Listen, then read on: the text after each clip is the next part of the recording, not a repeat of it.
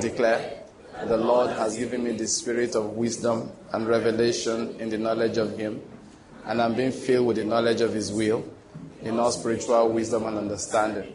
As a result of this, I'm walking in a manner worthy of the Lord. I am pleasing Him in all respects. I'm bearing fruit in every good work, and I'm increasing in the knowledge of God. Now again, I incline my ears to His word. The word is entering my heart. It is giving me light and direction.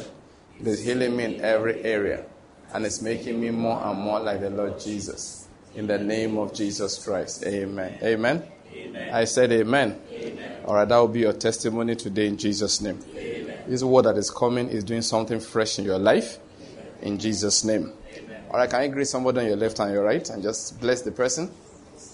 Okay, let's open our Bibles to the book of Philippians. I want to start from there today. And today will be the final in the series of that message, which we titled Neither Murmur Ye, even though we ended up not saying much about murmuring.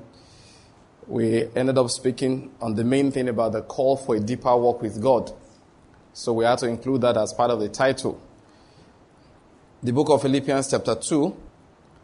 We are going to read two portions. First of all, Philippians chapter 2. Then you will open to the book of Romans chapter 8. Now from verse 1. Therefore, if there's any encouragement in Christ, if there is any consolation of love, if there is any fellowship of the Spirit, if any affection and compassion, make my joy complete by being of the same mind, maintaining the same love, united in spirit, intent on one purpose. Do nothing from selfishness or from empty conceit, but with humility of mind regard one another as more important than yourselves. Do not merely look out for your own personal interests, but also for the interests of others. Have this attitude in yourselves, or have this mind in yourselves, which was also in Christ Jesus, who, although he existed in the form of God, did not regard equality with God a thing to be grasped, but he emptied himself, taking the form of a bondservant, and being made in the likeness of men. He said in verse 8, being found in appearance as a man, he humbled himself by becoming obedient to the point of death, even death on a cross. For this reason also, God highly exalted him and bestowed on him the name which is above every name, so that at the name of Jesus, every knee will bow, of those who are in heaven and on earth and under the earth, and that every tongue will confess that Jesus Christ is Lord, to the glory of God the Father. Please bear this in mind. Quickly open to the book of Romans chapter 8. Remember I said we are going to read two portions to commence.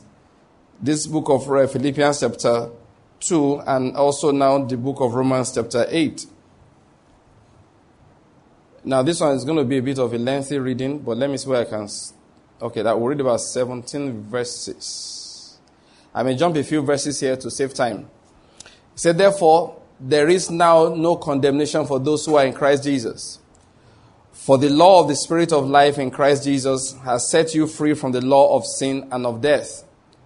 For what the law could not do, being weak as it was through the flesh, God did, sending his own Son in the likeness of sinful flesh, and as an offering for sin, he condemned sin in the flesh, so that the requirement of the law might be fulfilled in us, who do not walk according to the flesh, but according to the Spirit.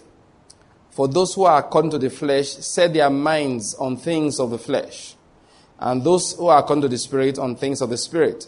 For the mindset of the flesh is death or produces death, but the mind that is set on the Spirit produces life and peace. Because the mind set on the flesh is hostile toward God, for it does not subject itself to the law of God, for it is not even able to do so. And those who are in the flesh cannot please God. However, you are not in the flesh, but in the Spirit, if indeed the Spirit of God dwells in you. But if anyone does not have the Spirit of Christ, he does not belong to him. Please notice that verse 9. You are not in the flesh, but in the Spirit, if indeed the Spirit of God dwells in you. Now that same Spirit of God was what is now referred to the next line. But if anyone does not have the Spirit of Christ, the same thing I was talking about, he does not belong to him. If Christ is in you, please bear this in mind. Again, it's talking about that Spirit. If Christ is in you, even though the body is dead because of sin or subject to death because of sin, yet the Spirit is alive because of righteousness, or the Spirit will give it life because of righteousness. But if the Spirit of him who raised Jesus from the dead dwells in you, and that's why I read that one the way I did, he who raised Christ Jesus from the dead will also give life to your mortal bodies through his Spirit who indwells you. So then, brethren, we are under obligation, not to the flesh, to live according to the flesh. For if you are living according to the flesh, we've established earlier, he was saying, you will die. He said, but if by the Spirit you are putting to death the deeds of the body, you will live. He said, for all who are being led by the Spirit of God, these are sons of God.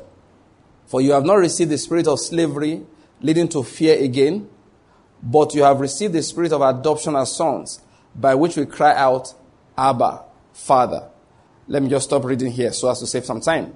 Now, please notice something that he said here, that for those who are being led by the Spirit of God, these are sons of God. Now, that's the main reason why we read this portion of the book of Romans. Just wanted to take it in context and do some reading of the Word of God. The Lord is good. I said the Lord is good.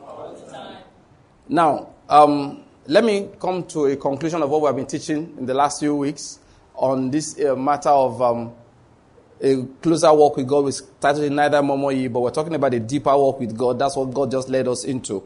And I just have to stick with that. And we have been talking about the issue of sonship for a few meetings now. And I established the fact that when Jesus was spoken about by the Father, that this is my beloved Son, in whom I'm well pleased. That he was not just talking about the fact that he was conceived of a virgin and then he was born like that, so he was a seed of God. No, that's not all. What he was saying is that this young man that you are seeing has been tested. This is my beloved Son, in whom I'm well pleased. He was saying that he had been trained and he had been tested. So that was like declaring his result. This is my beloved Son. And we said that is what God is looking for. We established last time that any place where God wants to go, we saw that from the book of Luke, we didn't read it, chapter 10, that God chose them 2 by 2 and sent them ahead into every place that he was going to come to. So anywhere God wants to go, he has to send somebody ahead. But our emphasis was that Jesus complained about something. He said the harvest is plentiful, but the laborers are few. So he said that he had 70, remember. Now we said that he could have sent more if he would have sent more, rather. He would have sent more if he had more. But he did not have. That was why he lamented and said the harvest is plenty, but the laborers are few. So we are saying that is a problem that God has today.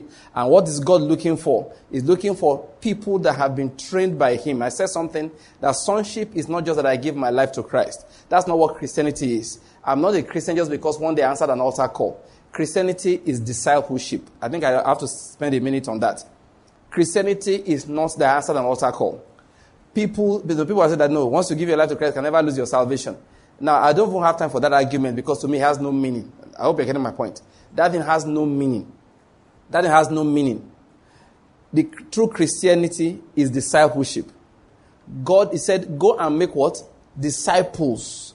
That is, the disciples were called Christians. It is disciples that are called Christians. It is not just somebody who gave his life to Christ. Many people came to Jesus, they interacted with him, and they started giving, conditions and explaining some things that, I need to go home and go and bury my father. And he would tell them, listen, people like you are not worthy of the kingdom. And he told them like that. That is, those who came to him and were not ready to follow and become disciples, let's put modern words to it now, they are not worthy to be called Christians. I hope you're getting my point here. Christianity is what? Discipleship. People are being trained. It is that training we are talking about. That's what Christianity is. Discipleship is training. Discipleship is that I'm being trained. And what is the purpose? To become like him. He said, there's something he said. This pupil or the disciple is not greater like his master. Is not greater than his master. He said, but every disciple, when he has been trained, will become like his master. That was what Jesus said. I hope you're getting my point here. The aim of Christianity is for us to become like Jesus. The aim of Christianity is not prosperity. The aim of Christianity is not long life. The aim of Christianity is not healing. The aim of Christianity is not promotion. The aim of Christianity is not we'll now occupy big offices so that we know that our God is good. The aim of Christianity is one thing: to produce people who are exactly like the Lord Jesus. That is the aim of Christianity. We need to say it again. That is one thing that is unique about it. You don't find any other way people worship that they have that aim of becoming like somebody. They don't have it. I don't know any. I've studied around a bit. I don't know any. Many things that people do in what they call worship is just methods of gaining some things for themselves. In Christianity, the aim is not even heaven. I hope you're getting my point. It is not, okay, do all of this and then one day you will go to heaven. That is not the aim. All right? Heaven is where you belong, naturally speaking, if you're a true child of God. The aim of Christianity is that God is, through Jesus, replicating himself in human beings. Jesus was the firstborn in that dimension. God was replicating himself. There's any time you see Jesus, he said, how long have I been with you? He was telling Philip. You are still saying, show us the Father. He said, if anyone has seen me, he has done what? He has seen the Father. And when the book of Hebrews was going to introduce him, all right? Hebrews chapter 1, he said he's the exact image. I just feel like reading it again. Quickly, open to the book of Hebrews chapter 1. Please, let's bear it in mind. Christianity, that is what it is about. Let me just read that verse. In verse 3, talking about the Lord. And he is the radiance of his glory and the exact representation of his nature, and upholds all things by the word of his power. Please bear that in mind. He said in that verse 3, the Son radiates God's own glory and expresses the very character of God. The Son radiates God's own glory and expresses the very character of God. That is what Jesus is the exact representation of his nature. The Bible says that this was what he was trying to do. If you read further down into chapter 2, that he was bringing many sons to glory. We read that last time. This is the aim of Christianity, that each one becomes just this kind of description, that each one becomes the exact representation of God's nature. All our lives, that's what God is doing. In all our experiences, that's what he's doing. God is not just trying to solve problems for people. He's taking whatever is not like him in us and is removing that. Please, I hope you're getting my point. That is what Christianity is. Let's not ever take our minds away from that. Many times when we are learning the word these days, people focus on so many other things. People even think it is a way by which they kill, annual witch killing conference. You know, the first time I saw that, I thought it was a joke, until I got to Port Harcourt. And with my two koro eyes, like we say, I saw the billboard, massive, spanning across the road. Annual witch killing conference. I forbid you in the name of Jesus from going to such programs. How can you do that? Is that what Christianity is? And they do it annually. Which shows you which did not die last year. Otherwise, there will have been no need to gather yearly to kill. I'm writing the book of Hebrews here. That is not what Christianity is. The aim of Christianity is not even to establish the kingdom of God on the earth. I hope you're getting my point. The aim of Christianity is to take each one of us and make us into the image of God. And then when that has been done, he now uses us to build up a house for God. We become living stones. That's what he's doing. Making each one of us an exact replica of God the Father by copying us into the image of Christ Jesus. Please, I hope you're getting my point. If your Christianity is not following that direction, it is a lost Christianity. You are lost. It's a confused Christianity you are practicing. I just feel like saying that some more. Do you know what I found out? That every experience in life, God is using it to teach us real Christianity. What I mean is this. If God gives you a job today, the job is not to get you money. It's to develop Christ in you. What I'm saying, is it making sense to you? Let me say it again. If you lose a job today, the loss of job is to develop Christ in you. If you get a job today, getting that job is to develop Christ more in you. If you get married today, marriage is not, it's not fulfillment of your romantic desires. It's another way for Christ to be brought out of you. Did you hear what I said? Listen, as a believer, that is the only way you must reason on. My experience, I believe this, okay, but from experience, I realize it to be true. Let me explain what I'm going to say. Because how do you become like God is by seeing him clearly. The seed of God dwells in us if we are truly believers. I hope you get my point. The seed of God dwells where? In each one of us if we are truly believers. Now, many times that seed, because you can have something, but it's repressed. It's suppressed. It does not manifest. Timothy had a gift. For one reason or the other, it was not manifesting. So Paul wrote to him, he said what? Stir up the gift. Sometimes something is inside us, we don't know it's there. So it's not manifesting. I'm bringing an issue here. Many times the character of God in us does not manifest for certain reasons. One of them is lack of recognition of the character of God. Now listen, the ability is inside. You have the Spirit of God inside you as a seed. If anyone is born of God, the seed of God dwells in him. But that seed is dormant until you see God clearly. Let me explain this. You've heard a story before of, I don't know whether I lay how, but people tell that story, of an eagle, that maybe a farmer found the egg of an eagle and raised the eagle. It was hatched by one of the chicks, and the eagle was behaving like a fowl in the house. The concept of flying high did not come to the mind of that eagle. Never did. Until a real eagle came. And that baby eagle saw the similarity. If that eagle never saw a real eagle, it would have died behaving like a fowl. I don't know whether you're getting my point. You see what I'm saying in a moment? What God does a lot of times is just to reveal himself to us and we become exactly like him. John said, when we see him as he is, we will become exactly like him. Seeing him is what releases that grace to be exactly like him. You see what I'm saying in a moment? I've had personal experience in that area. Let me give a very simple example. I learned generosity, you understand? Partly by observing it. What do I mean? I remember when I was in school. Now, 20 naira now, of course, inflation changes the value of money. All right? But let me give you an idea. As a student that time, 20 naira was all you needed to eat well for 1 week. So understand your 20 naira of today is not my own 20 naira of that time. That was all you needed to eat. When I say eat well, I mean if you wanted to manage, all right, it will do you for 10 days. And when I say manage, you are doing okay. But if you wanted to eat comfortably, let me explain what I say. You eat, then buy a Coke and add to your food. That kind of thing. 20 naira took you for a week. All right? That was the value of 20 naira the time I'm telling you about. Then I remember that day. One sister came to our room. She and her friends, I didn't know them I knew them a bit, but they were not talking to me. But there was some brother that was there, was a senior person to us.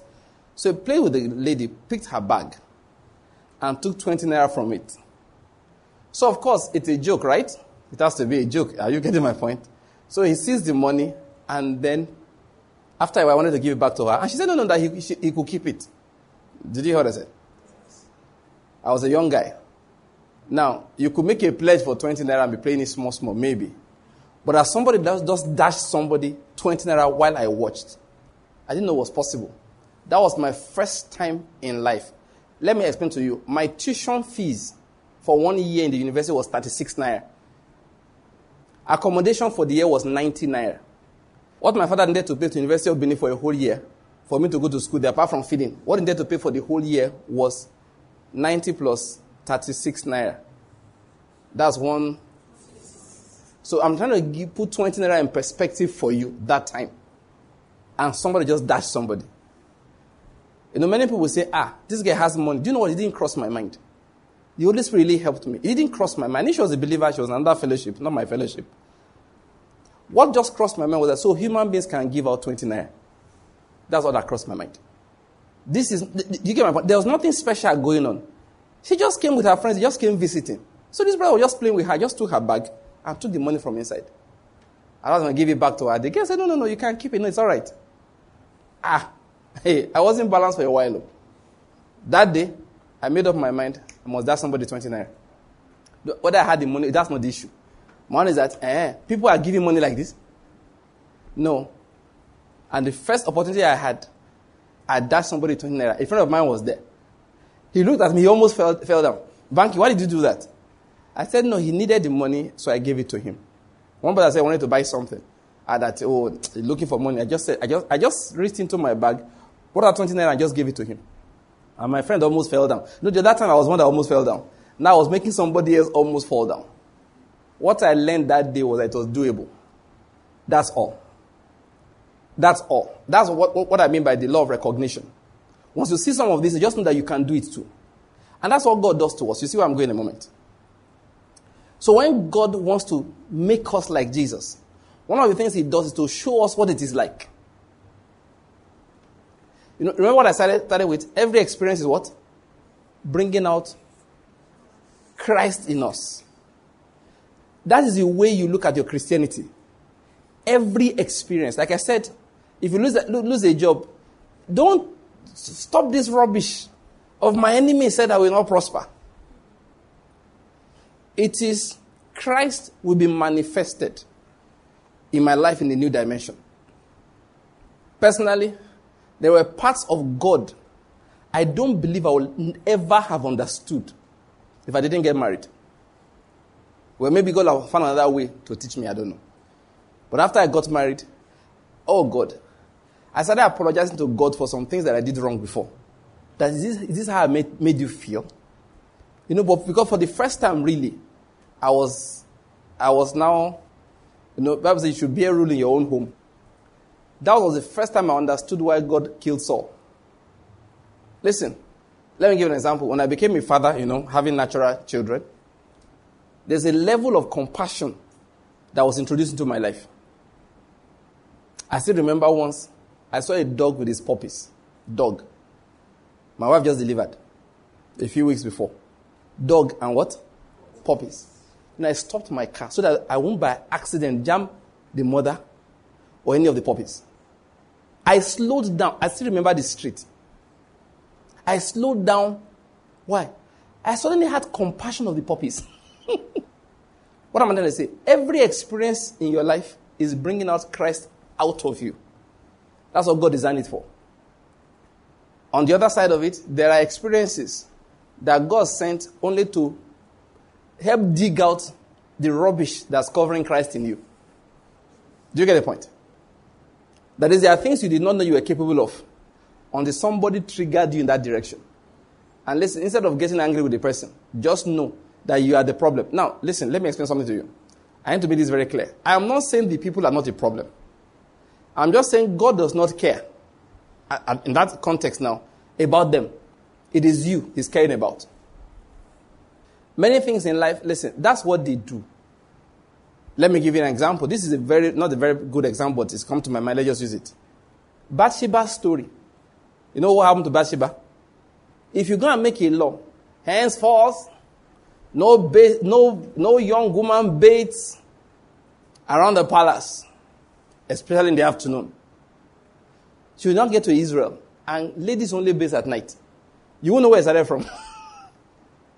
You won't know that was David that came out of his palace one day, and one young woman was bathing somewhere, and he was looking. In many countries, women covered themselves from head to toe. Literally, they just cut small eyes.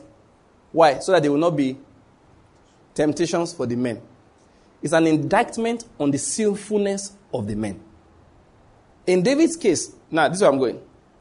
He could have gotten up and said, henceforth in Israel, every woman, you must go and bathe in the basement. And because a culture of the society, you won't know where it started from. But when, of course, you know the story, he took Bathsheba and he killed Uriah and all of that.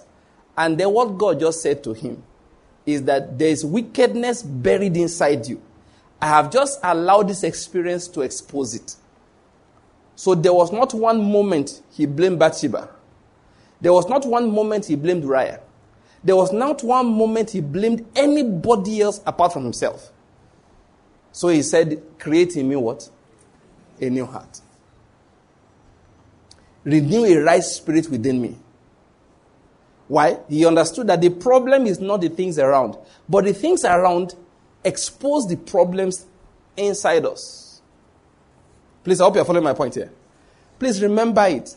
That is what Christianity is about.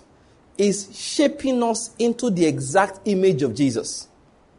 We are not doing righteousness because it pays. We do righteousness because that is the image of God. I hope you are getting my point here. It is not that we do righteousness because it pays. As for believers, all we do is learn to do what is right.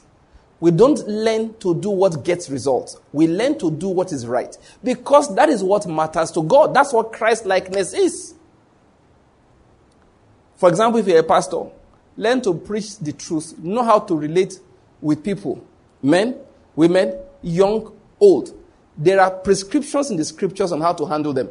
Just learn all of those things and do them. If the church grows to be a church of 1 million people, we give thanks. If it grows and does not cross 100 people, we give thanks. What you need, if the church is not growing, listen, there's nothing wrong with going home to go and check what you are doing that is not right. I've seen people before that the church is not growing. I look at the way the man is behaving, and in my mind, do you think this church can grow? Now, I hope you're getting my point. This is not about church growth or no church growth. This is about what? The behavior. There are places you go once, you don't want to come back again. Not because we are looking for results, but because that was wrong. His behavior was wrong. Yet, there are churches that are growing. You still look at it and say, oh boy, this is, like somebody said, it is not every growth that's of God, though. That even cancer is a growth. A friend of mine said that thing, I said, wow, this is a revelation. He said, you are growing doesn't mean anything. You have to check the kind of growth. Because as a rule, cancer is a growth. Please, I hope you're getting my point here. So what we are learning is to be like Christ. So I just feel like dropping that for pastors. Just learn what is right. Growth is a gift of God.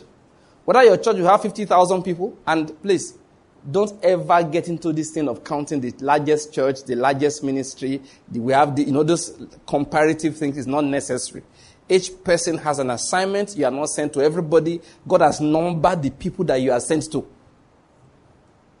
When Jesus preached the hardest, the toughest message in his ministry, the deepest message, he lost all the followers. All the disciples left him, apart from the core disciples. And those ones, they stayed only for one reason. They said, to whom shall we go? You have the words of what? Eternal life. Having been with John for a while, they had learned to recognize truth. And they stayed with him because of truth. People go to churches for different reasons. Some people belong to a church because the church is popular and big. There are people that say in their church that it's better to be a part of a lion. That is, their own is that the bigger the church, the more secure. I don't know in what area. They just say you have to be part of something big. Please, I'm trying to get our focus right. If a minister, your focus is not on church growth. Your focus is you preach the truth. As believers also, our focus in whatever we are doing. Listen, so if you are financially increasing, materially increasing, but Christ-likeness is not increasing, you are failing. I hope you're getting my point. For example, you realize now that you are more dishonest than you used to be. Before, they couldn't get a lie out of your mouth in a whole year. But ever since you entered into this realm of business, now you are dealing in millions of dollars. You realize that routinely in the office, you guys tell lies. You should know that growth may have been of God. I don't know how it began. But just know that you are not succeeding, you are failing. Your increase should have made it more difficult for you to tell lies. I know people that say bribe, they don't want. First, they were not used to bribing people. Now that they are big, they are even less likely to bribe you. Because now they realize that, listen, now I'm big. I don't know whether I get my point. I don't beg people anymore. I'm not the man. I'm the man now. So what is the temptation? So growth for them makes Christ-likeness even easier. Please, I'm saying something again and again and again. Please bear it in mind. Every experience has one purpose in life. Every experience. When people just get married and maybe they say, okay, Pastor, come and bless us, I have to pray for them. There's one prayer I never forget to pray for them. By this marriage, they will become more like Christ. I always pray that prayer. And if you are single, or yes, if you are single, then a man and a woman, and a man wants to marry you, or a woman, what's the second thing I was about to say now? A woman wants to marry. Whichever be the case, thank you, my brother. Whichever way, if the person is not dragging you towards Christ more, and you're not yet married, please run. What did I say? You see, I've not gone to my message today. We're just reviewing everything. We're going to finish it today, okay? But this is a good place to just mention something I'm about to say. Don't tell me God spoke to you. If God spoke to you, then the vision is for an appointed time. Because the aim of everything is what? Christ-likeness. That's what God is doing. He is doing it with the new car you bought. He's doing it with the child you just had. That is, before, you were not a parent, now you're a parent. There's a new level of God that you are stepping into. That is, in caring for a child, you start discovering some things about God. There's something I say all the time. I say, listen, if God loves me, I have children, all right? I say, if God loves me half. Now, I didn't say as much. I said what? Half. Half as much as I love my kids, then it is a sin for me to worry. That is, the realization makes it a sin for me to worry. What should I worry about? He has more money than I have, you know. He has more power than I have. He has more knowledge than I have. If he no, he doesn't even have. If it's 1/4 of concern that he has for me as I have for people that depend on me, I don't think I should worry. Listen, there are some things that you can never learn. You know, do you follow my point? It's theory, you know, you can't. There's what the Bible calls epignosis, that is full and experiential knowledge. It's a different kind of knowledge. That is, I learned to appreciate the love of God more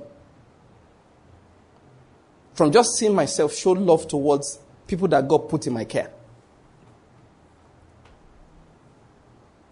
I hope you're getting my point.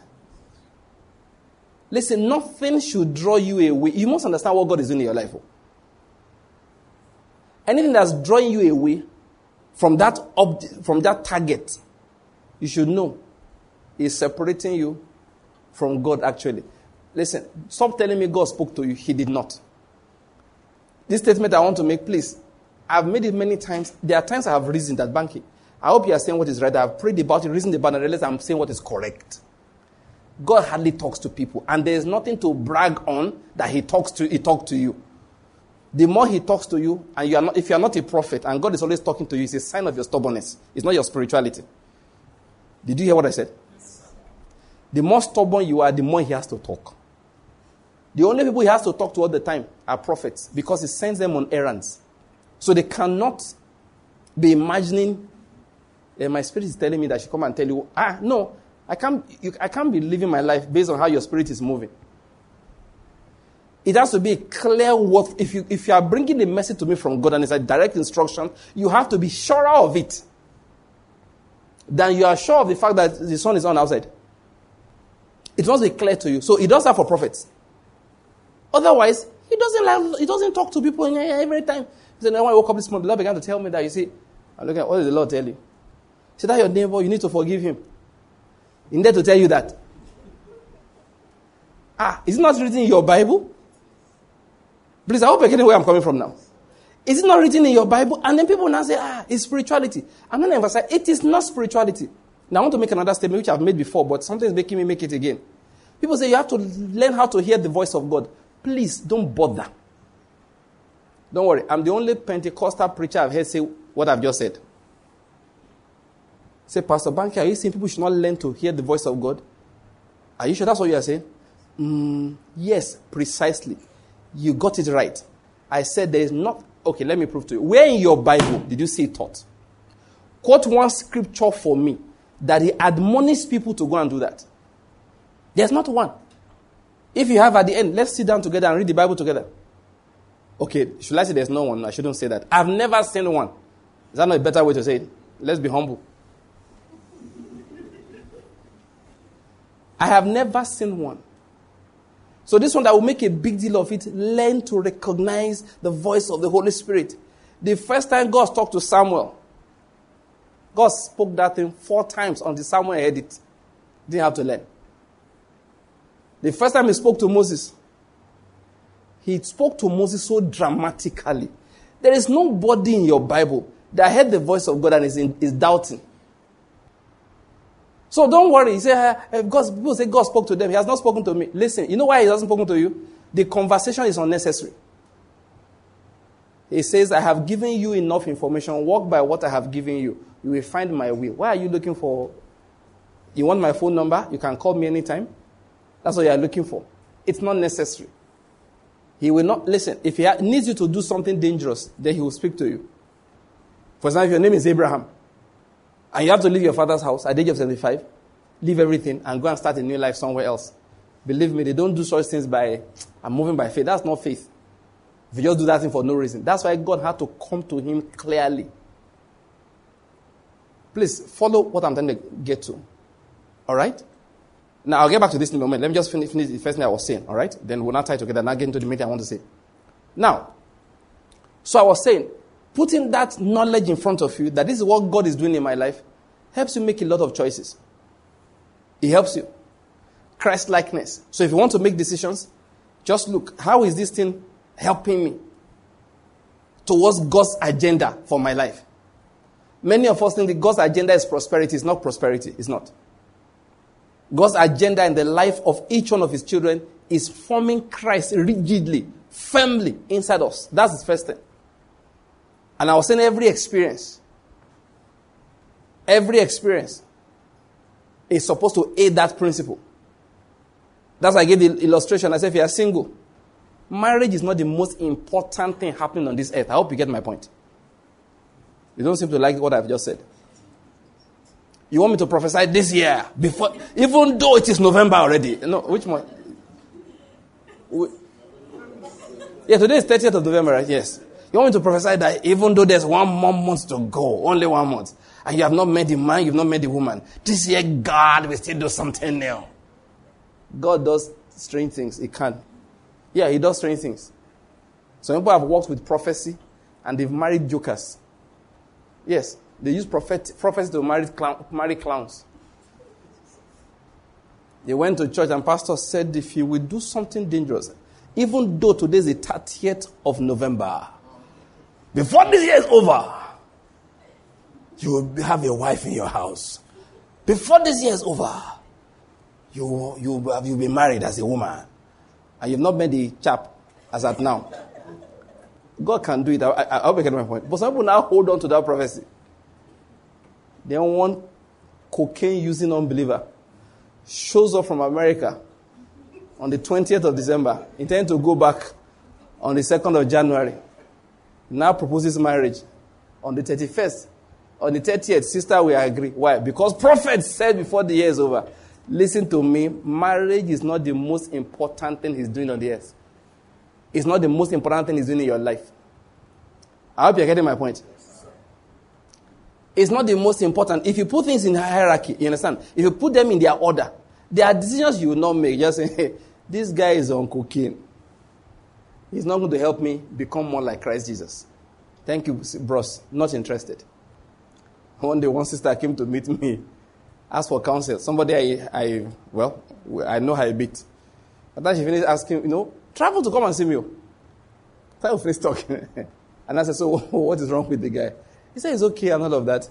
Just one thing. I said, what? He said, he smokes. Well, now, is smoking a sin? I don't know. It's a bad habit. Very horrible habit. I don't think you should smoke. No, I don't mean cigarettes. I said, what else can the man smoke?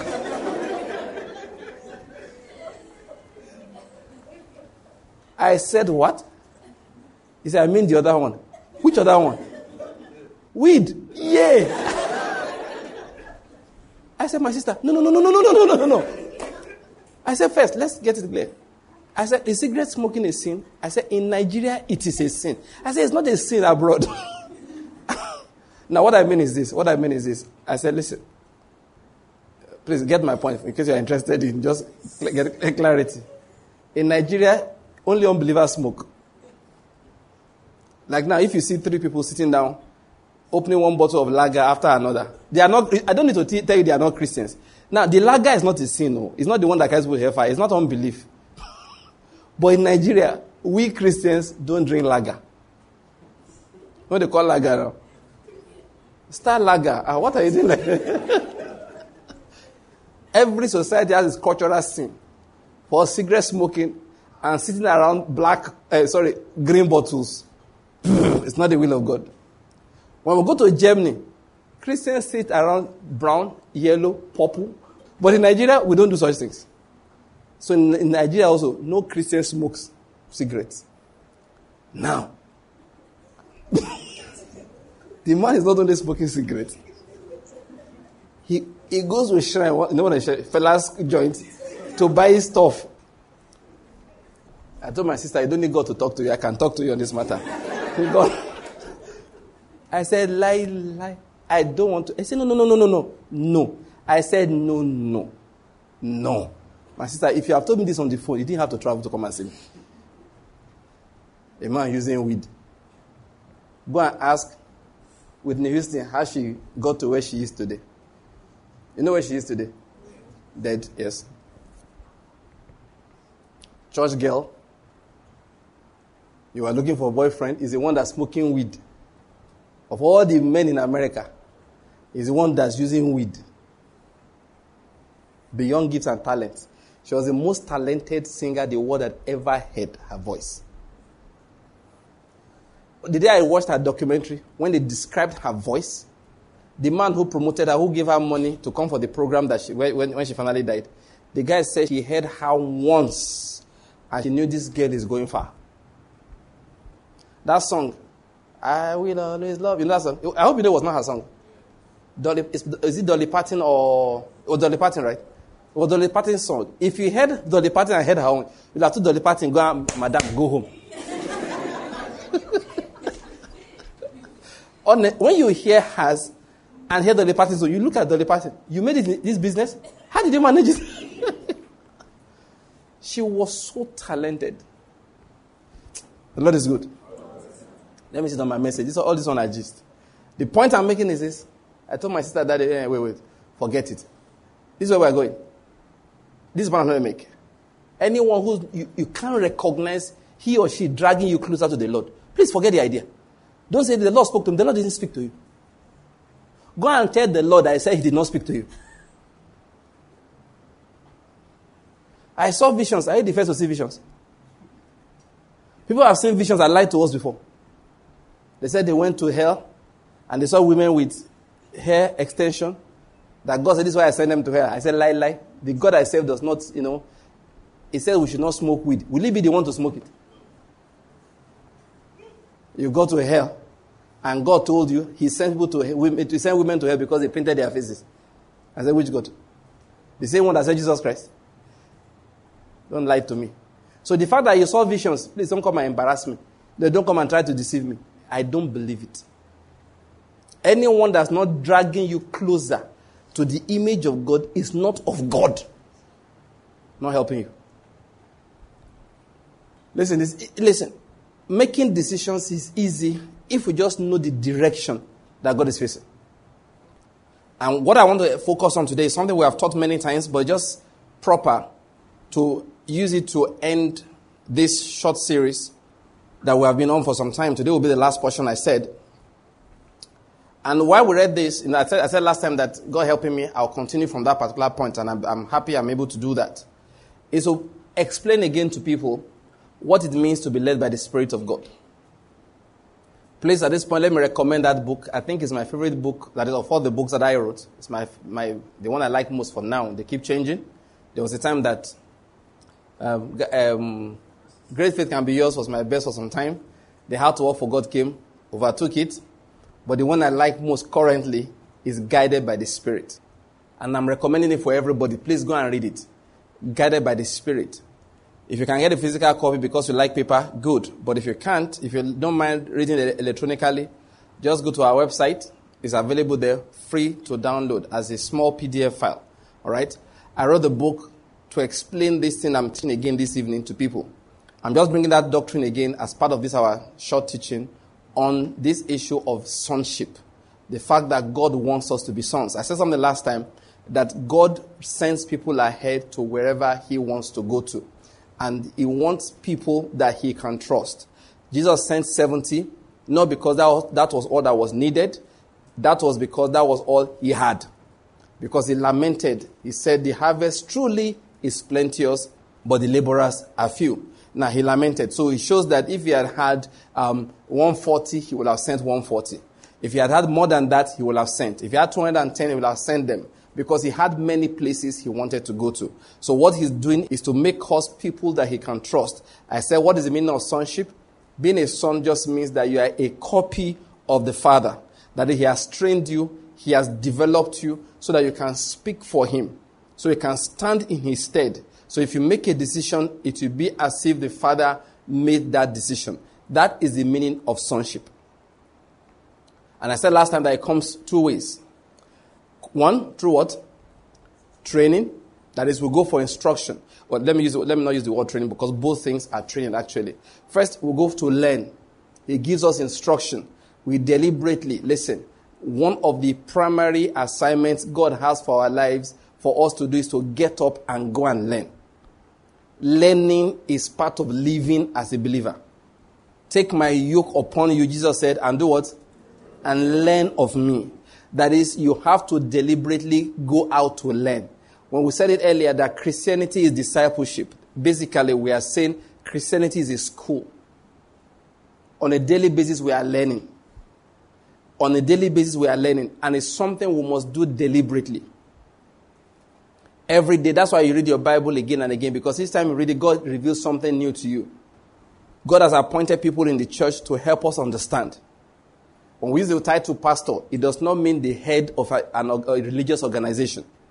The word pastor means shepherd. Which, if you read the Bible, is the same thing as teacher. People say there are fivefold ministry. That the ministries are five. Apostles, prophets, evangelists. What are the other two? Pastors and then teachers. Go and read that portion well. He joined the last two together.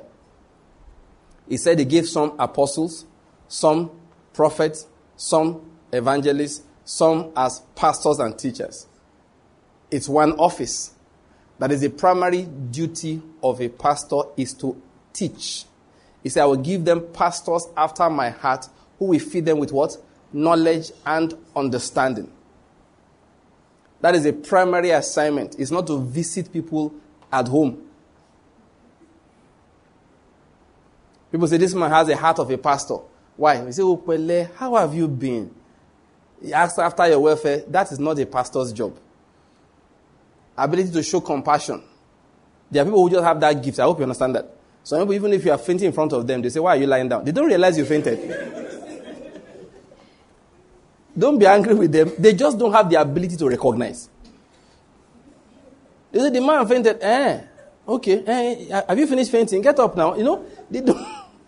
Meanwhile, there are other people that they have that heart. It's there. He that shows mercy. That's what, if you go and see there, it's in the Bible. It's one of the gifts God gives to the body of Christ. It's not the job of a pastor. Some pastors have it. Some don't. A man like Bishop Oyedepo those days, he doesn't believe you should visit anybody. He says, if I'm going around visiting, when am I going to hear what God wants to say to you? And don't go and visit him. He said one day in the morning, one man came to his house. One of the younger people in the church, like church members. Good morning, sir. I came to see how you are doing. He said, you came to see how I'm doing? Obviously, you don't have any work to do. He said, you are the thing I am doing. He didn't let the man enter. It was upstairs, the man was downstairs. From there, the man turned and went back home. He said, this morning, you want to come and check how I'm doing?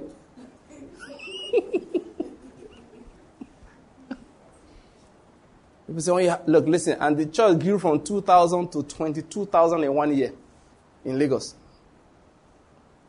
So you are visiting people, it's not the job of a pastor. There are those who have that gift.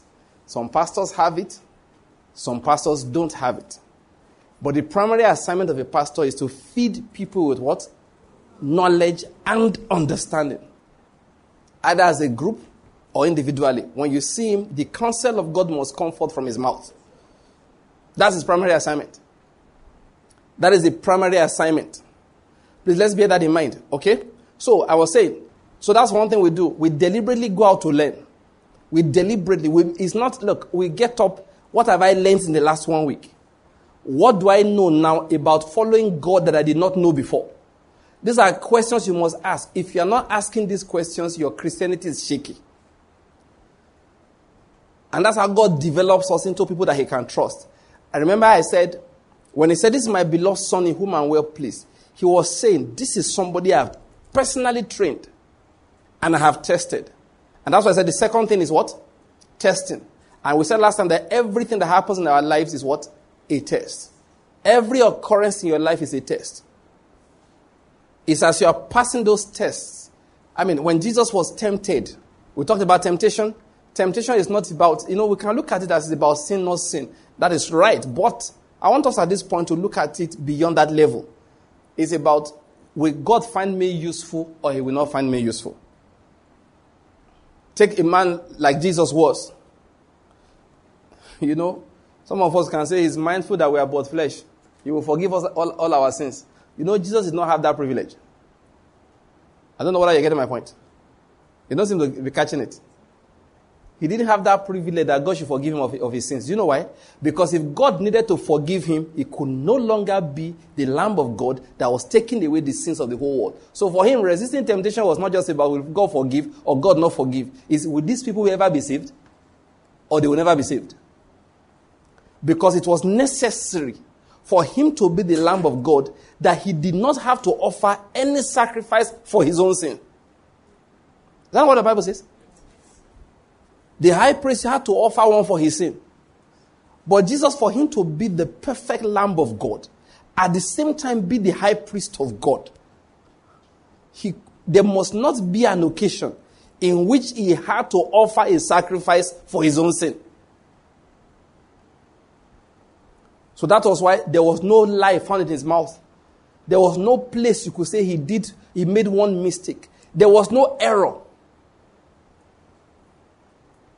He totally did not need baptism.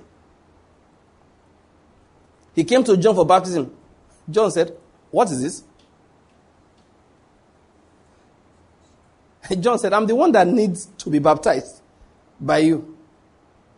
He said, "Let's just do it to fulfill all righteousness. Let it be that we did it. That we're stepping into the ministry you were doing. How can we come and not be baptized ourselves?" I hope you're getting my point. But he did not need it. John said it clearly, and he did not argue the fact. He said, "I know." He said, "But let us do it just to fulfill all righteousness." What am I trying to say? So, when Jesus would be tempted, he was not thinking about, this money go good though. With this, we can solve a few problems now. Just bow to Satan now. They will tell the Father he should understand. I hope you're getting my point. If that had happened, that cross is not going to happen.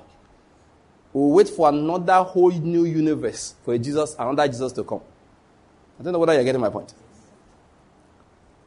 So please understand that. So for him, resisting sin was not just about will God be angry or will God forgive. It is will we still be found useful? Will we still be found useful for the reason? He said, will I say, "Father, deliver me from this hour"? He said, but for this purpose I came to this hour. He said, will I still be able to go through that hour successfully? Please, I hope you're getting my point here. So please understand, and listen, in life, when you are making decisions, these are the kind of things you should think about. Please, I feel like digressing again. I'm a master of digression. A master of digression. Many things to say. When somebody is offering you this, either it's visa or relocation to one country or another city, just ask yourself, how useful in life am I going to be? Now, listen, let me say something quickly. You don't have to have all the answers. Just ask the right questions. Did you hear what I said? You may not have the right answer, but if you just ask the right question, God will lead you. I said something earlier. Oh, this is why God speak to me. God said, listen, this conversation is not necessary. You know one of the reasons why conversation is not necessary with God? Because whether he speaks or not, if your heart is not right, it's not right. If he speaks and your heart is not right, you will disobey. And when you disobey, the fact that he spoke now becomes judgment. So that's why I doesn't have time for all this, go talk. What am I going to talk about?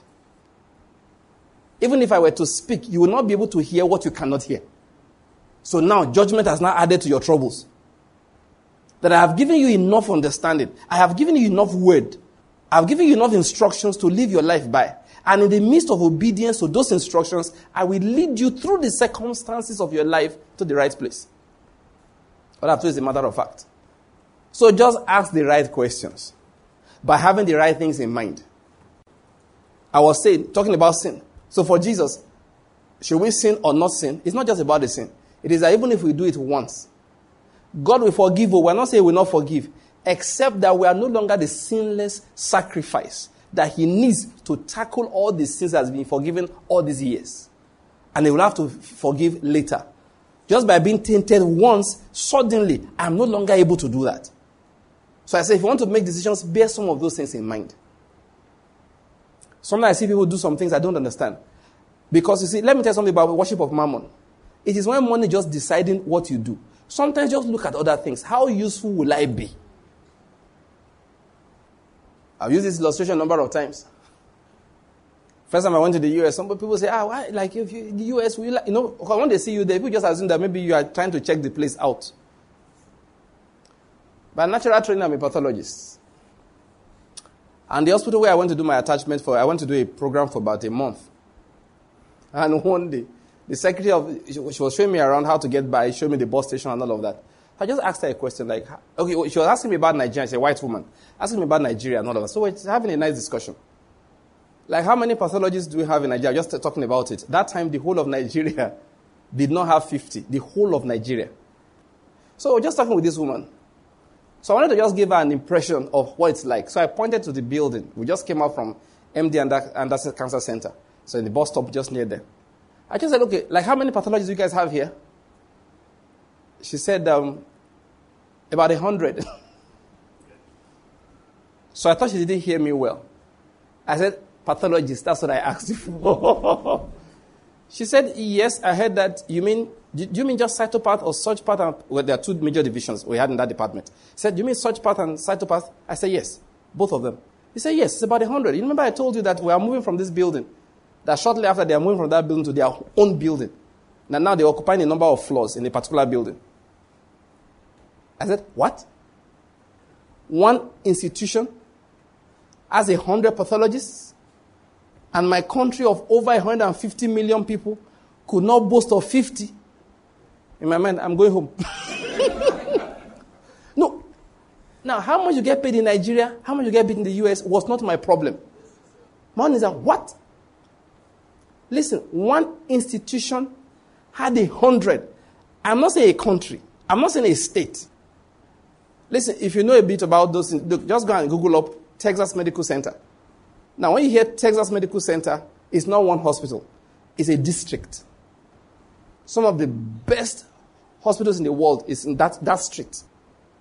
And that one I was coming out from is even the number 2 cancer center in America, not number 1. And they had 100 pathologists. I said, even if assume I was not even doing Kingdom World Ministries, Kingdom World would have brought me back home.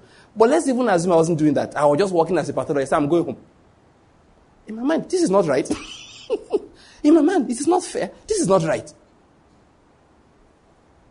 There was a day one younger colleague was discussing with me. He found out that my good friend is a pathologist in the UK. And he said that, don't you think he's doing better than you are doing now? He has better practice. I said, but bros, he did not carry my patients with him. I said, you're talking about practice so that I can say I have good microscopes. I said, the bad one I have, at least is helping people on a day-to-day basis. I said, that is the idea. First time I came to Enugu then, I had not had a full-time pathologist for a very long time. So when I came, I met I met them about to do a receipt exam. So a number of people failed, and they came to me to help them out. And one of them was a particular lady that I want to talk about briefly. So I coached them. They used to come to my office. I gave them assignment. In fact, they confessed that was the first time they were having proper lectures in the subject. So, okay, fine. So I coached them. By the time they did the exam next time, almost all of them passed. And then So this young lady traveled to the UK for electives. And when she came back, she came to see me. He said, sir, hey, that place is very fine. He said, of course, I was very young that time. I'm talking about a story of the year 2001. Okay? So this will be like 2002. He said, hey, young people like you are just wasting away here. That's what she said. He said, young, intelligent people like you. He said, sir, I think just park or just make you wait for yourself. Just go over there. I was looking at this girl like this. I said, how ungrateful can human beings be? How irresponsible can they be? I allowed her to finish talking. Let me not forget to mention one part of what she said. She said, thank God that you came to Enugu. She said, thank God for you. He said, were it not for those lectures you gave us, I would have been looking like a fool there. I'm giving you her words. I'm not adding to those words. He said, but because of that, I could show now, me too, I came from somewhere, that I had things to say. I could engage them properly. He said, if I had gone before you came, it would have been a disaster. That's why she now added to it that, sir, you are too good for this place. Young, intelligent people like you are wasting away here. You just go over there so you can shine, you can flourish. I'm adding my own words now. You can shine, you can flourish, your potential can manifest. When she finished, I looked at her. I said, by the time I will have gone, the next set of ignoramuses like you that shows up, what will happen to them?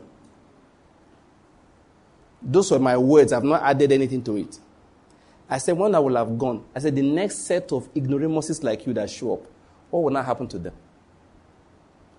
Some of us don't even understand how to think outside ourselves. She said, okay, sir, it's true, sir. It is true. In my mind, it was true before I came from Lagos. Get up and go. Listen, I'm sorry. When you see me not being excited, people have said it before that I know Pastor Bank does not believe in hearing from God. I don't believe in trying to harass him until you and him become conversation partners and be hearing voices. Nonsense.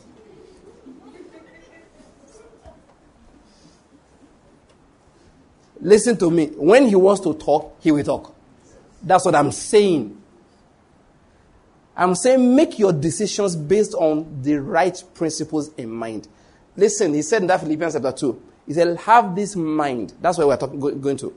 Have this mind that was also in Christ. My Bible uses a more modern word, but the literal word is mind. Have this attitude in you that was also in Christ. What does that mind mean? Think the way Christ thought when he came and died for you. Think the way Christ thought when he lived for you. Think the way Christ used to think that made him go to the cross. Think like that. He said, have that attitude. He said, look at how Jesus was. Even though he had equality with God, he did not think it as a thing that he had to hold on to tightly. He said, but he laid it down. He became obedient. He became a servant and was obedient to the point of death. So that is the attitude of Christ that you should have. Now, back to what we said, Romans chapter 8.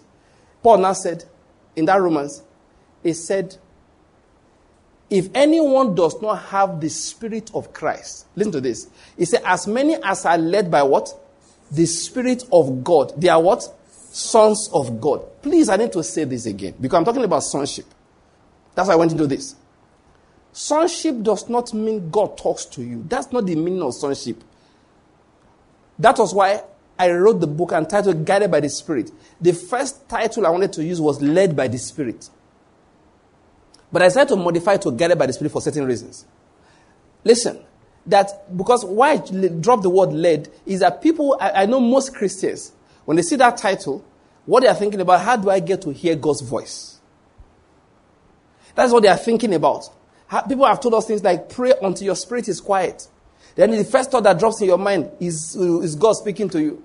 People have said things that God does not talk to you through the environment. He talks only through the Spirit. Those things are not balanced gospel. They're not balanced Bible teaching. God talks to you any way he likes. Did you hear what I said? He talks to you any way he likes. If he decides to be knocking your head when he wants to talk, that's his prerogative. If he decides that you will get a special line, he will be calling you with a strange number, that's the way he likes it. If he decides you will be hearing his voice loud and clear, like Enegin will say those days, say there are times the Holy Spirit will talk to him that he will actually check, he will be opening the door like, who said that? Say there are times the Holy Spirit will talk to him, he will assume everybody heard it, because to him it was somebody talking. He said one day, literally, he checked under the chair because he thought somebody was playing pranks on him. Because the voice was so clear and loud. He checked under the chair.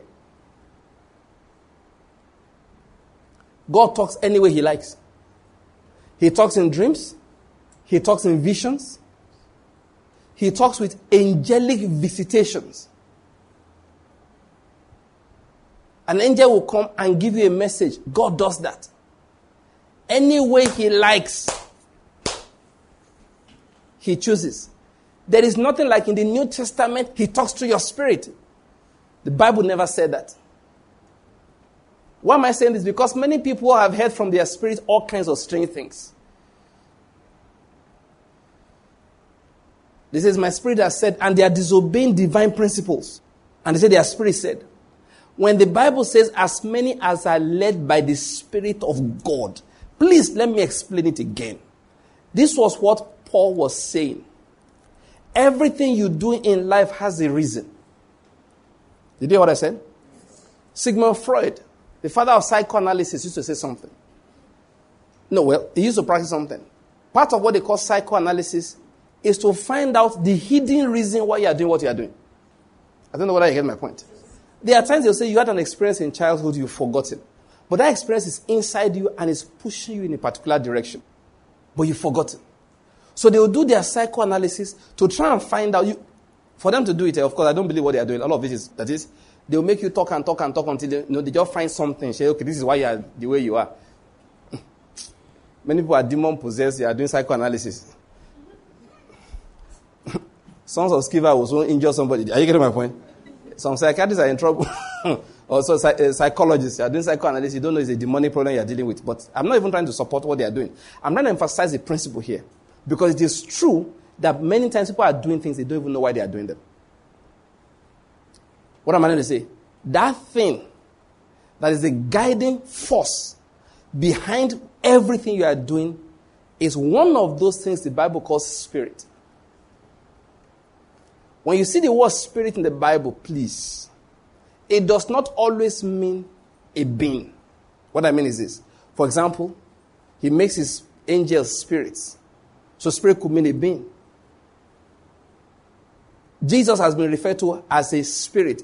He made him what? A life-giving spirit. The first man was from the earth, earthy.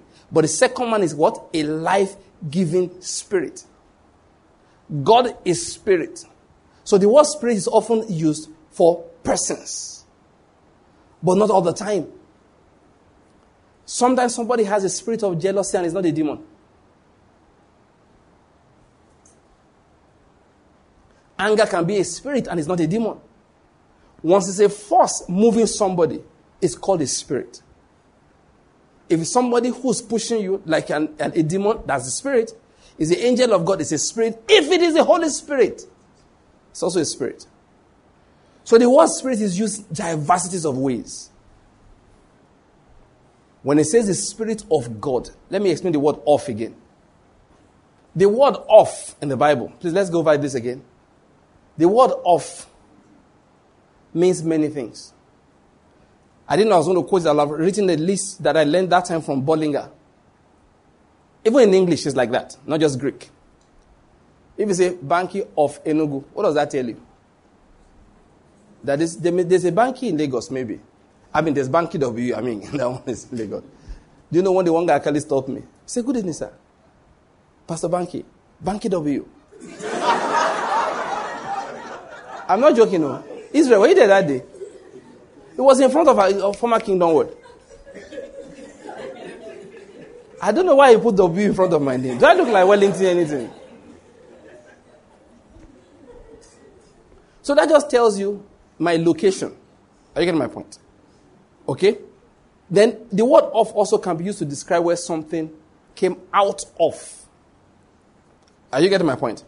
It can also be used to describe the trait something has.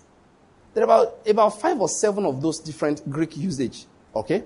Now, the word of, like I said, also means what something came out of, or the character of who it is reflecting. So when you use the word Spirit of God, I'm talking about of, don't always assume it's talking about the Holy Spirit as a person. Like when I say the Spirit of Christ, that is, there is a spirit of the world. Do you get my point?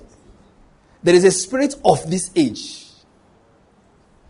So anytime you see people in this world, they are selfish. Yes, that's a fundamental issue in this life. Selfishness. Which is the opposite of godliness. God is selfless. For God so loved that he gave, that they will not perish but have. Always wanting to give to people to bless them. But the world is selfish. They don't do anything except for what they are going to gain.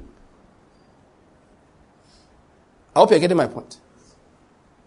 God is love, and love gives. But the spirit of this age is selfishness. The spirit of this age is self-centeredness. Wickedness, that's the spirit of this age.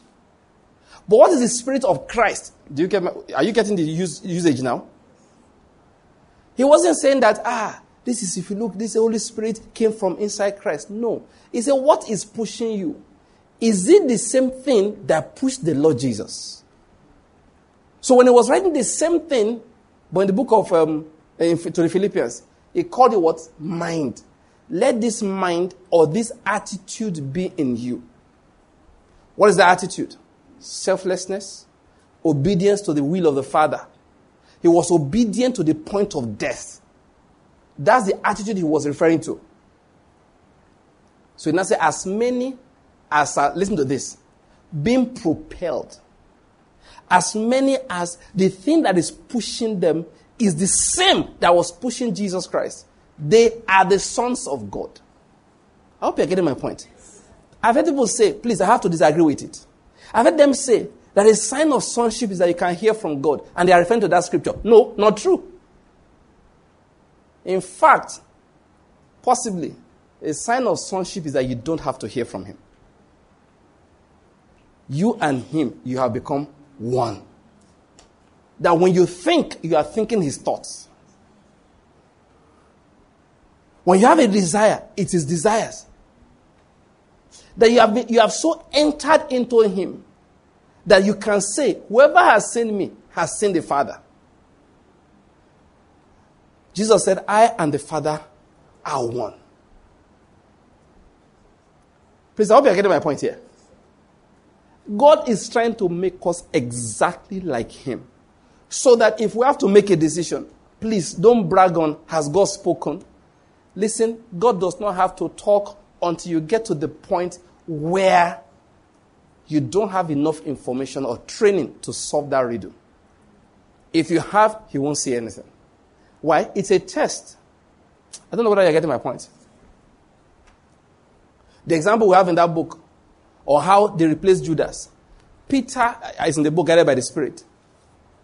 Peter didn't ask God for anything. Listen, people say Holy Spirit had not come by that time. It's not true. That was not the problem. Peter did not ask God for anything. He said, guys, we have to replace Judas. He said, let's just open to it. I think it's important. Acts. Because you see, when we don't realize that, he will be asking God to speak on things that... Acts chapter 1, verse 15. It's at this time Peter stood up in the midst of the brethren, a gathering of about 120 persons, and said, brethren, the scripture had to be fulfilled, which the Holy Spirit foretold by the mouth of David concerning Judas, who became a guide to those who arrested Jesus. For it was counted among us and all of that. Please, for time's sake, I'm just going to jump down to verse 21. Okay, no, to verse 20. For it is written in the book of Psalms, let his homestead be made desolate, and let no one dwell in it, and let another man take his office. Therefore it is necessary that of the men, now please follow this, verse 21. Therefore it is necessary that of the men who have accompanied us all the time, that the Lord Jesus went in and out among us, beginning with the baptism of John until the day that he was taken up from us. That is from the very beginning. That is, you must have been there that day when John said to us, behold the Lamb of God that takes away the sins of the whole world. Until the resurrection. He said, and when it was taken, until the ascension. He said, one of these must be a witness with us of his resurrection. So the person must have witnessed the resurrection. So they put forth 2 men. Now, they didn't just bring forth 2 men. How many were there? 120. They checked amongst them. Only 2 people qualified when this criteria had been checked. They put forth 2 men. Joseph, also called Justus, and Matthias.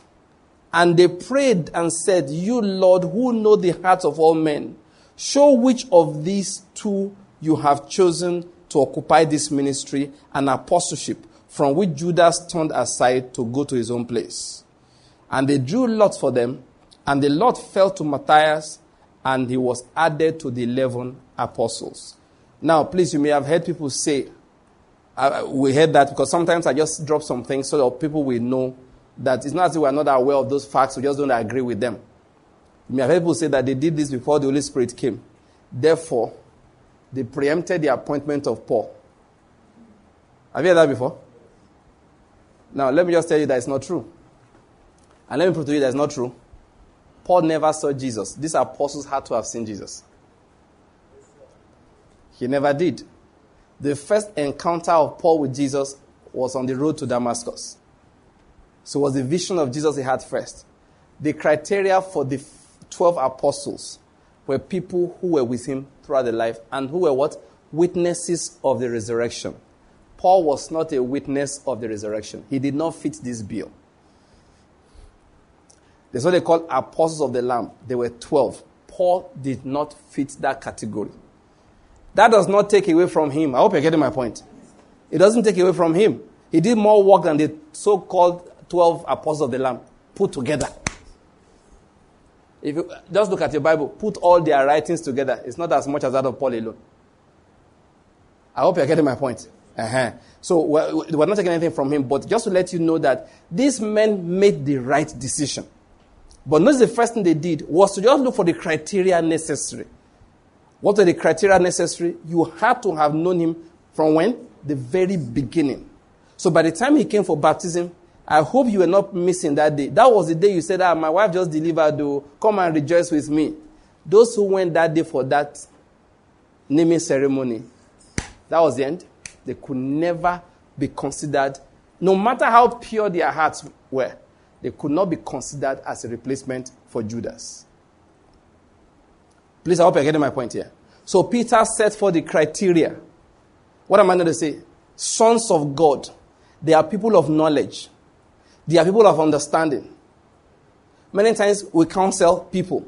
That's as ministers of the gospel. Or let me use the word elders, really, because it has nothing to do with the ability to preach. It has to do with experience with God. I hope you're getting my point. Yes. It's nothing about preaching. Yeah, people come to you, you've learned the word. You've had experience in life. You can give them counsel. Look, my brother, my sister, they don't do like that. God didn't say do this kind of thing, you do in this kind of situation. Many times people come to you for counsel. Are you getting my point? You are just drawing from the wealth of knowledge and experience that you have, and you are giving people from it. And like Paul will say, I have the Spirit of God. There are things people will tell me that they prayed, and God told them, and like, now wow, 3 days for God to tell you this. Why didn't you just come and see me? Please stop bragging on, I heard from God. Don't think God is proud of it. What he wants is for you to develop to an extent that you know the way he reasons. Do you get my point? He said you have to be mature so that by reason of use, you have exercised your own senses to discern between good and evil, between right and wrong. That is what sonship is about. When it says, as many as are led by the Spirit of God, I said, doing the right thing in life is actually much easier. That is, doing what is pleasing to God is actually much easier than people think. It's much, much easier. What happens a lot of times, people say they have to hear from God, is that they don't have the right motives. No matter how much you can hear God, if your mind if your heart is set on the things of this earth, listen, many people come to tell me they heard God. I know, my mind is that, listen, I know where your heart is set. I've had pastors tell me before that they are moving to Lagos from different parts. I've heard it in Enugu, heard it from before I came to Enugu, different parts, And what is the issue? I'm looking at the person.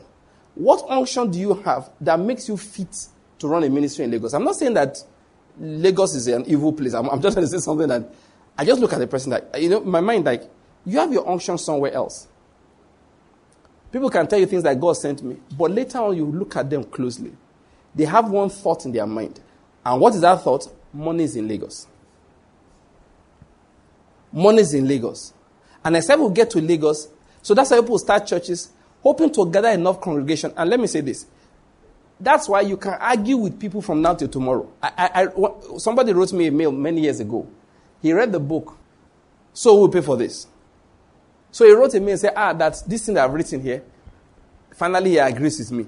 That when he first read Grace to Prosper, he found it hard to agree. I told my wife, he's obviously a pastor. That I don't know him, it's an email.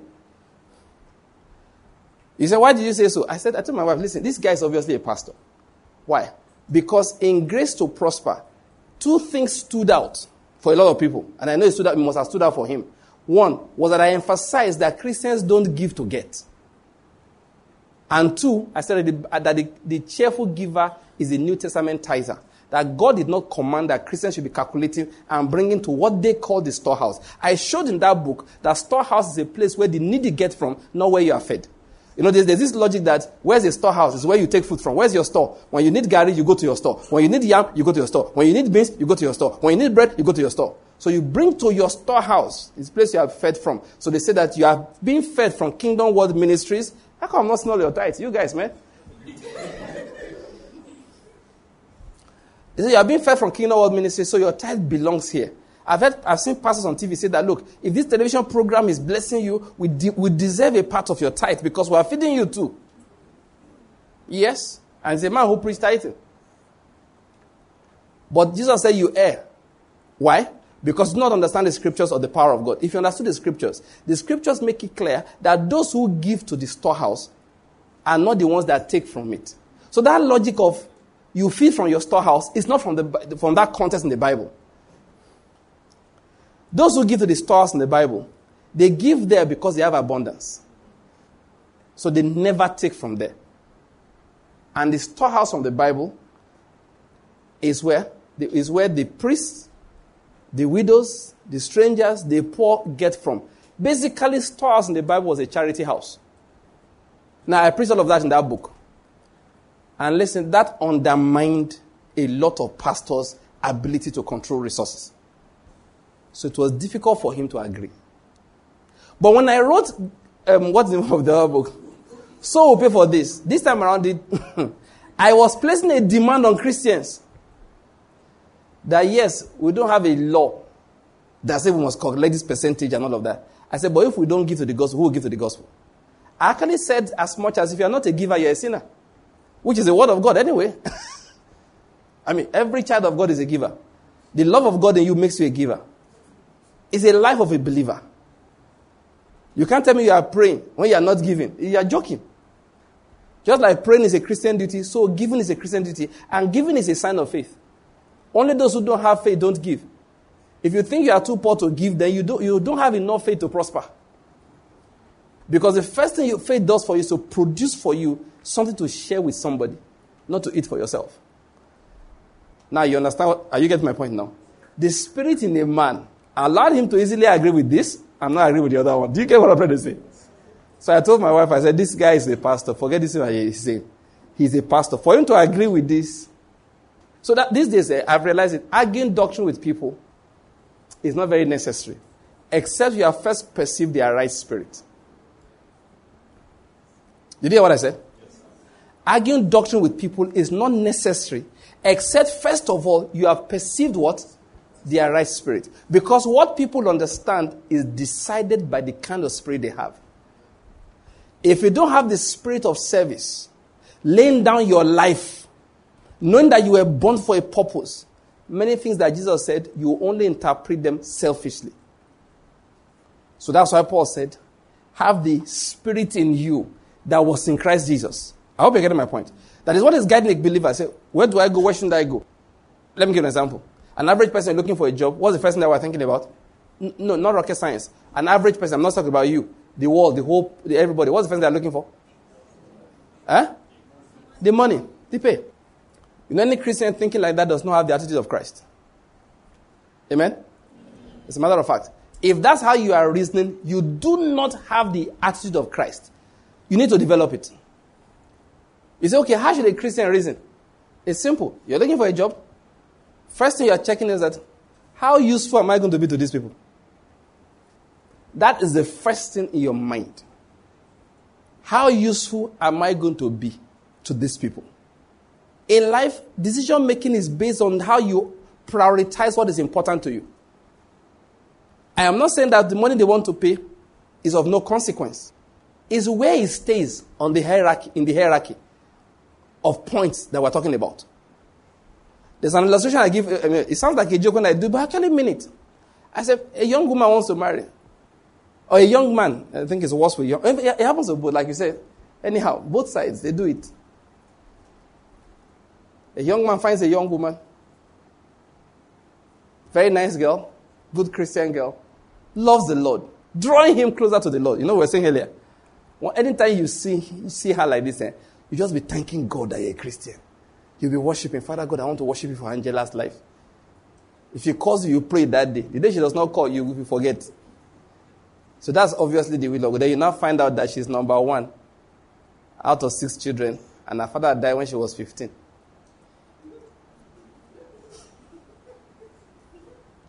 Essentially, she has a lot of what?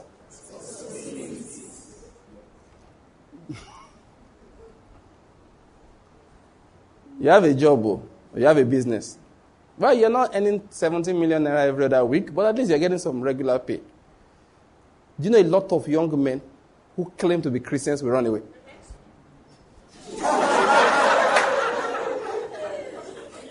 Why are they laughing? What did she say?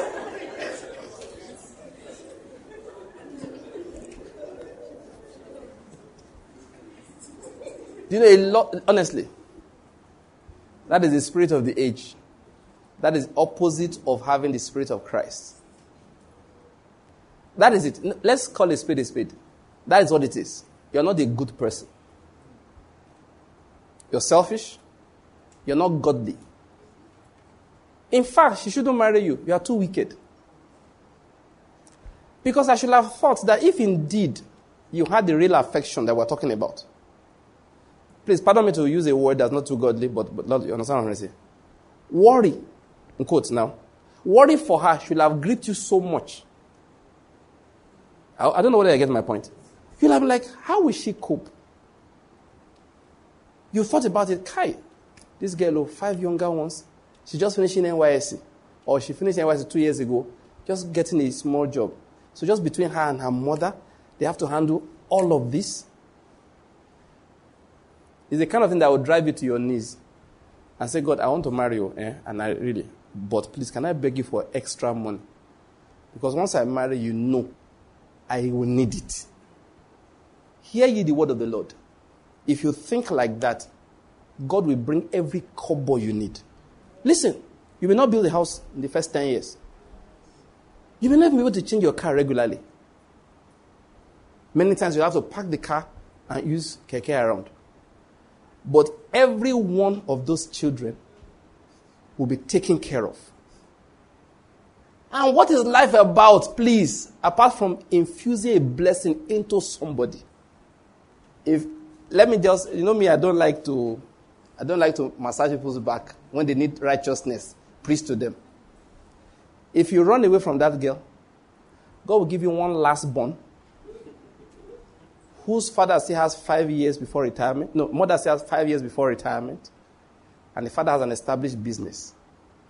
But when God wants to show you Pepe, he that sows to the flesh, will from the flesh report corruption. You will marry a spoiled girl that you cannot even afford. That what she uses to buy jewelry alone will have educated Angela's 5 younger ones in UNN. Do you get my point? You will start chasing things you can't catch. But God will give you 3 children, and as far as she's concerned, holiday has to be in a different country. Long vac is different from Christmas. Christmas, they go to a warm country. Long vac, they go to Europe, America. You will discover that, see, you will be at the age of 45, you are hypertensive so seriously that doctors are referring you to each other just to keep your blood pressure normal. God said, I gave you a girl that has responsibility. You said she had too many responsibilities. Being an irresponsible man that you are. No problem. I have now found you a girl that has no responsibility and she's irresponsible like you. You will find one very expensive Jezebel. That's the last born. You think last born is always free of responsibility. There are different, there's external responsibility, like having younger ones. And there's internal one.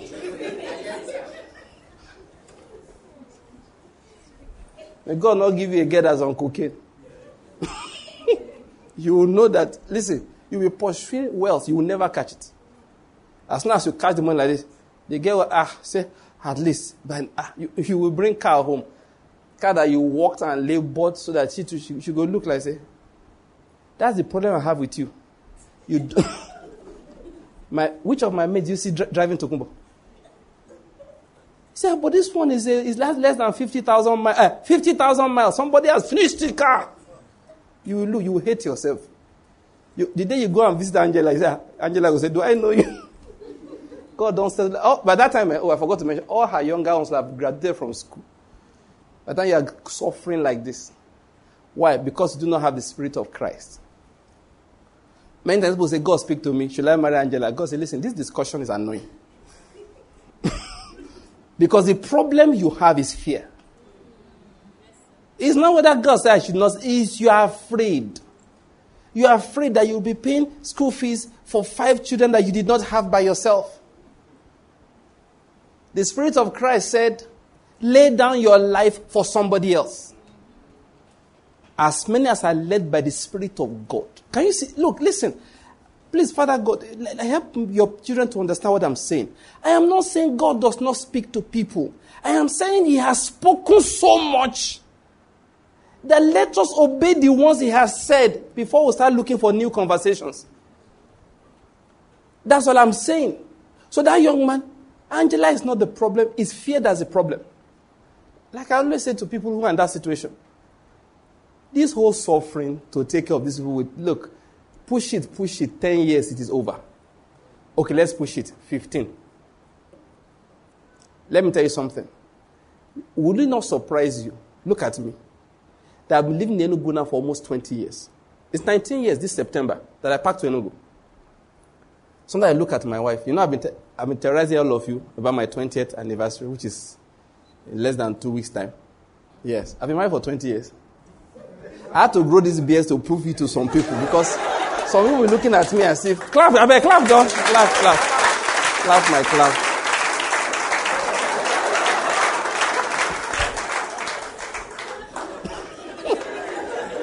The Lord is good. Sometimes I look at time. What I'm talking about is that sometimes I look at my wife and say, you may have married you for 20. I'm surprised. Because if you woke me out of, if I didn't have this everything to just go by feeling, I think I've been married for like 7-8 years. That's what I would think. But what I'm going to say, so to invest 10 years is not a long time. It's not a long time. It's not a long time. It's not a long time. It is more blessed to do what? To give. That's the meaning of having what? A Christ attitude. And listen, this attitude is in everything you do. When you're relating with your wife, with your workers, your husband, your country, the attitude of Christ is supposed to show. It's as we grow up in that Christ attitude that the Bible says we are being propelled by the same Spirit that propelled Jesus. And that Spirit is called the Spirit of God. So it says anybody who that Spirit guides everything he or she does, that person is truly a son of God. I hope you're getting my point here. But let me end with this one so that people won't say I said things that are not true. God speaks to people. Oh, but I should repeat this one. There's no trick for learning to hear his voice. Any voice you have to learn a trick to hear is not accurate. You have just congealed the thoughts of your own spirit into voices. Don't be impressed. Don't let anybody come and harass you. God spoke to me. He speaks to people, but shouldn't be a harassment for you. You don't go and practice how to hear it, don't worry. He can shout. What you need to practice is obedience to what is already revealed. What you need to practice is how to put your flesh under. I give an example now. We're not going to those things in details. Yes, you had fears. I'm not saying it's going to be easy. When you and your young wife, you have to be taking care of so many things. I'm not saying it's going to be easy. I'm just saying there's grace. So you tap into that grace on your knees. You tap into that grace where? On your knees. You pray until you have the confidence, but you never walk away. One of the things I've learned in life is I have to be able to defend my decisions before God. And listen, let's be reasonable. As a true believer, there are decisions you know you can't defend. If that brother walks away from that Angela, how will he explain to God? God will just be looking at you like this. Are you saying I've retired? Are you saying I can't help you? Did you ever come to me for help? I hope you're getting my point. That's all God will just be looking at you. God will just be looking at you. So God helped me with that. I said, I have to be able to defend every decision. And that's what we do when we say putting the body under. You know the one the body wants to do. The body wants to go home and go and sleep, not go to the cross. So did Jesus, for that reason, refuse the cross? No. He went to pray until he could confidently walk to the cross and not be afraid. Up to that point, it was difficult. That's what we need to learn to do. We need to learn to pray until the body goes down. What the body wants and what is right. We usually know it. It's just that we can't do it. So we start explaining as if we don't know it. What we need to do is to take what we know to God in prayer. That's how sons develop. That's how sons develop for God. We said the other time, listen, we are tested every day. Time will not allow me now. I don't want to start teaching that in that direction. For us to understand, the Bible says that draw near to the throne of grace, that we might obtain mercy and find grace to help in the time of need. In that Hebrews chapter 4. Now, what was it talking about? The time of need is not when you need money. No. It's when you need to obey and the flesh is weak. That's what they call the time of need. When you're thirsty, your wife is thirsty, your children are thirsty, Moses led into the wilderness, and you are tempted to grumble against Moses. But you know you should not grumble. That's the time of need. What is the time of need? When God says, enter the promised land. And you see giants in there. And you know you can't turn back. That's the time of need. Obedience to God in life until that particular one has become a habit is usually difficult. The first time you have to face a special obedience, it will be hard. The only thing that God says, take it to prayer. There's no bold person here. I can do it. God doesn't need them. What God needs are people who know how to pray. Who know how to get on their knees and say, God, this is the right thing. That's what I want to do. Even though between me and you, I can't do it. But that's what I want to do. We obey him with what? Depending on him. We obey him with prayer. That's why I said, draw near to the throne of grace. That we may find what? Mercy. All right? And grace to help. Grace is God's ability that comes into you. Do you follow my point? It's difficult, like I was saying the first time, but then you take it to prayer. Anytime you hear the word like this preached, assuming that brother you were talking about, maybe you are here. Now, they didn't tell me, Angela did not call me to tell me that you were coming. Are you getting my point? Maybe you even came with Angela. I don't know the two of you. I hope you're getting my point. But you have heard the word. Doesn't mean you change your mind overnight. It means you have heard something now that will become for you what? A prayer point. And you will pray with it until confidence. You're no longer afraid. That's what grace is. That's what it means to be what? Led by the Spirit of God. When God needs to speak, my people, he will speak. I was saying earlier, I feel like saying it again. It doesn't need you to practice hearing him. Will it be right? You are sitting on a bomb. Do you speak Yoruba at all? You don't. You never stayed in Lagos before? or Ondo State. You've not been to Oyo? Ogun. Okay, but you speak English. You better. I've been preaching English for the last 2 hours. Are you understandable? You do? Are you sure? Okay. Now, will it be right of me to want to deliver you from a bomb about to go off? And I'll say, because you do not learn Yoruba, I will not speak English or Igbo, that I know you can speak. The bomb is going off in 15 seconds. Am I shouting for you? Kurumbe, Kurumbe, Kurumbe. He said, Pastor, what did you say? Kurumbe, ah. And you're like, what? No, think about it. Will it make sense for me to be there discussing with you when I'm aware your English is fluent? I'm aware your understanding of Igbo is impeccable. I can speak everyone. I forgot the other part. Am I not God? You get my point? Will it be right of me to insist you learn Yoruba before I deliver you? And let's be honest. Let us not assume you are deaf and you don't hear anything. What do you think I will do? I will grab you, pull you, and drag you out of the building. You will thank me later. As I'm grabbing you, are fighting. Then when I see you are too strong, I bring hammer, knock your head. When you become unconscious. Yeah, when you wake up later and you see that the building is gone, you'll be singing my praise everywhere. If human beings can do that, how much more God? I hope you're getting my point. If God has to talk, he knows the language you speak. When Abimelech was misbehaving, he came to the dream. When we say that was Old Testament, forget that thing. It's the same God today. He led Paul in a dream. Come over to Macedonia and help us. He's still leading in dreams. He can send an angel to talk to you. Say, my guy, we have been trying to communicate with you since you wouldn't hear. Now we have come physically. You will hear it. What God cannot tolerate is those who are stubborn to the things that he has written for everybody. Love your neighbor as yourself. They don't obey that. Don't take any thought for tomorrow. Don't worry. They don't obey that. The things he has said to everybody, they have not practiced it. They now want to practice how to hear their spirit. God is looking at them and saying, now, wow. I can speak every language. It is not true that God cannot communicate through environmental things. If God doesn't want you to go somewhere, he can close the door. He can. One of our brothers told me one story some time ago. He was very angry with his boss. So he said he was resigning from the office. So he entered his car and drove. As he was heading for the man's house, the car started smoking. You know this kind of smoke that is coming from inside the car, not outside. So he stopped, wound down, managed to drag the car back home, and they never found out why it smoked.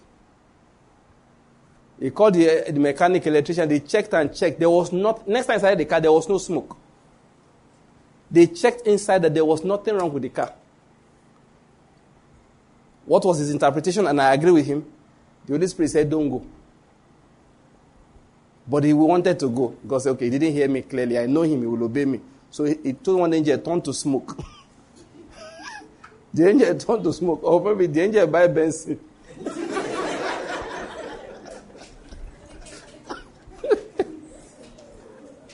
I hope you're getting my point. He knew his son would get the point. There was a time I was about to embark on a useless journey. I found out later I was a useless. As I was, that's our road, that four corner to Udi Road, that back road through the hills. There's a part that you have to, there's a kind of a climb, a sharp climb. As I was climbing it, I realized that my car was not moving. I fired the car, it was just going very, very slowly. And I reasoned I have 2 hours ahead of me. I'm just leaving home. The car is behaving like this. I turned, picked my phone, apologized to the people that I was supposed to meet. It turned out to be a useless meeting. Let me just leave it like that. Basically, the meeting did not hold. And it was going to be a useless travel. The meeting did not hold. God didn't tell me anything because he saw the integrity of my heart and the hearts of the other people that were coming for the meeting. So as I was leaving Enugu, he said, Banky, don't waste your time. My car refused to fire properly. Use that car like that for the next 3 weeks, 1 month. Before I finally changed, fixed whatever. It just manifested dramatically. I turned back and I went home. My car had entered the ditch before. I decided that this car, you are here for a certain reason. That when the Lord is ready, you will come out. It was like 30 minutes of our time. After that, it came out of the ditch. God leads different ways. Nobody should tell you that he doesn't lead through the environment. He does. There are times he knows that this girl will soon travel to where he's not supposed to go. Then you now go to ATM. You seize your card. I say, when you don't see money now, say, go now. No, you put your card into the ATM machine. As you ping, ping, ping, ping, ping, push. That's the end of it. Contact your bank. Oh, did I remember that it was Friday afternoon?